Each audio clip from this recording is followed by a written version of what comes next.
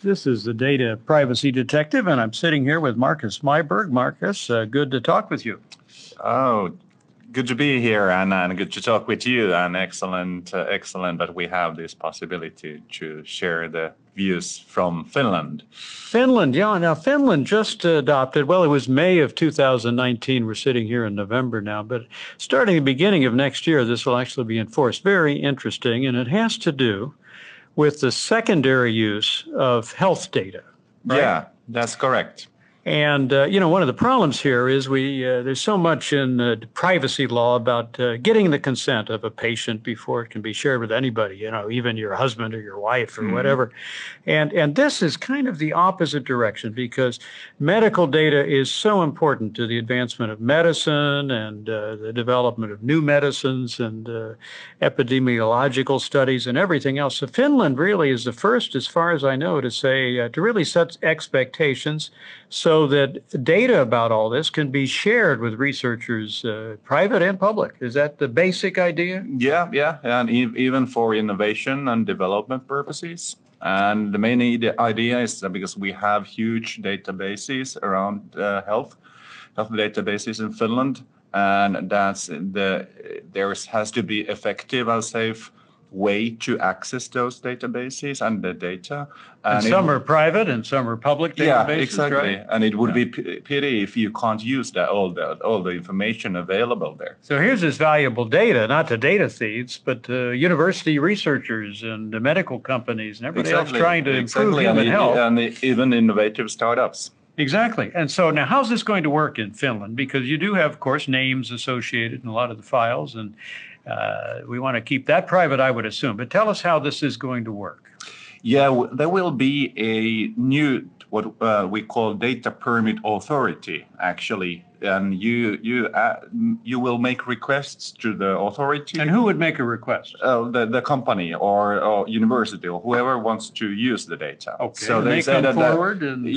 We have identified that there is certain data available in certain databases, and then they will file for the permit, and then the authority will grant the permit, and because of evaluates what is the purpose. And then secondary, and after the valuation and the permit, the authority will actually handle the data. So, okay. And what happens to the data? Do you have to go then back and get consent from everybody, or how? No. Under this law, the secondary use of health data, one of the key decisions was that it's not based on consent. So, and that's why it's a little bit, it's validated under the GDPR. So it's a GDPR compliant law. And it's it works so that actually the authority will collect the data for you. And then if you use it for development and innovation purposes, it will be aggregated, unidentifiable, and if it will, even in some cases, like for research universities, it might be unaggregated, so it might be identifiable data. Might even be identifiable data traced back to individuals. Yeah, but generally it'd be anonymized. Yeah. Okay. In most of in private sector at least.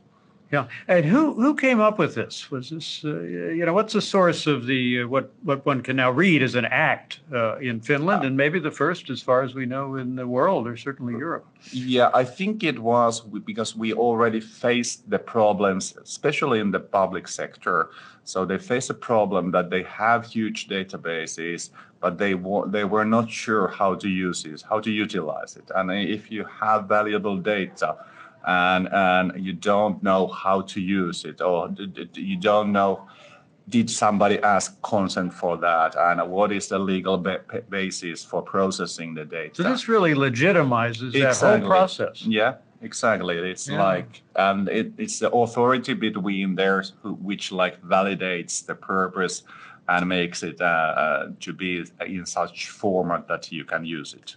So the start of 2020.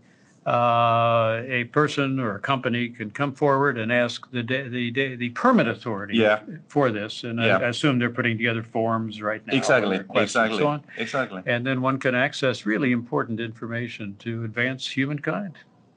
That's true. And I think, I really hope that it will benefit people, it will benefit researchers, and it will benefit also companies. Well, thank you very much, Mark. It's a very interesting approach. I hope other countries will look at it. I'm sure they will. And as always, I'll close by saying protecting your personal data begins with you.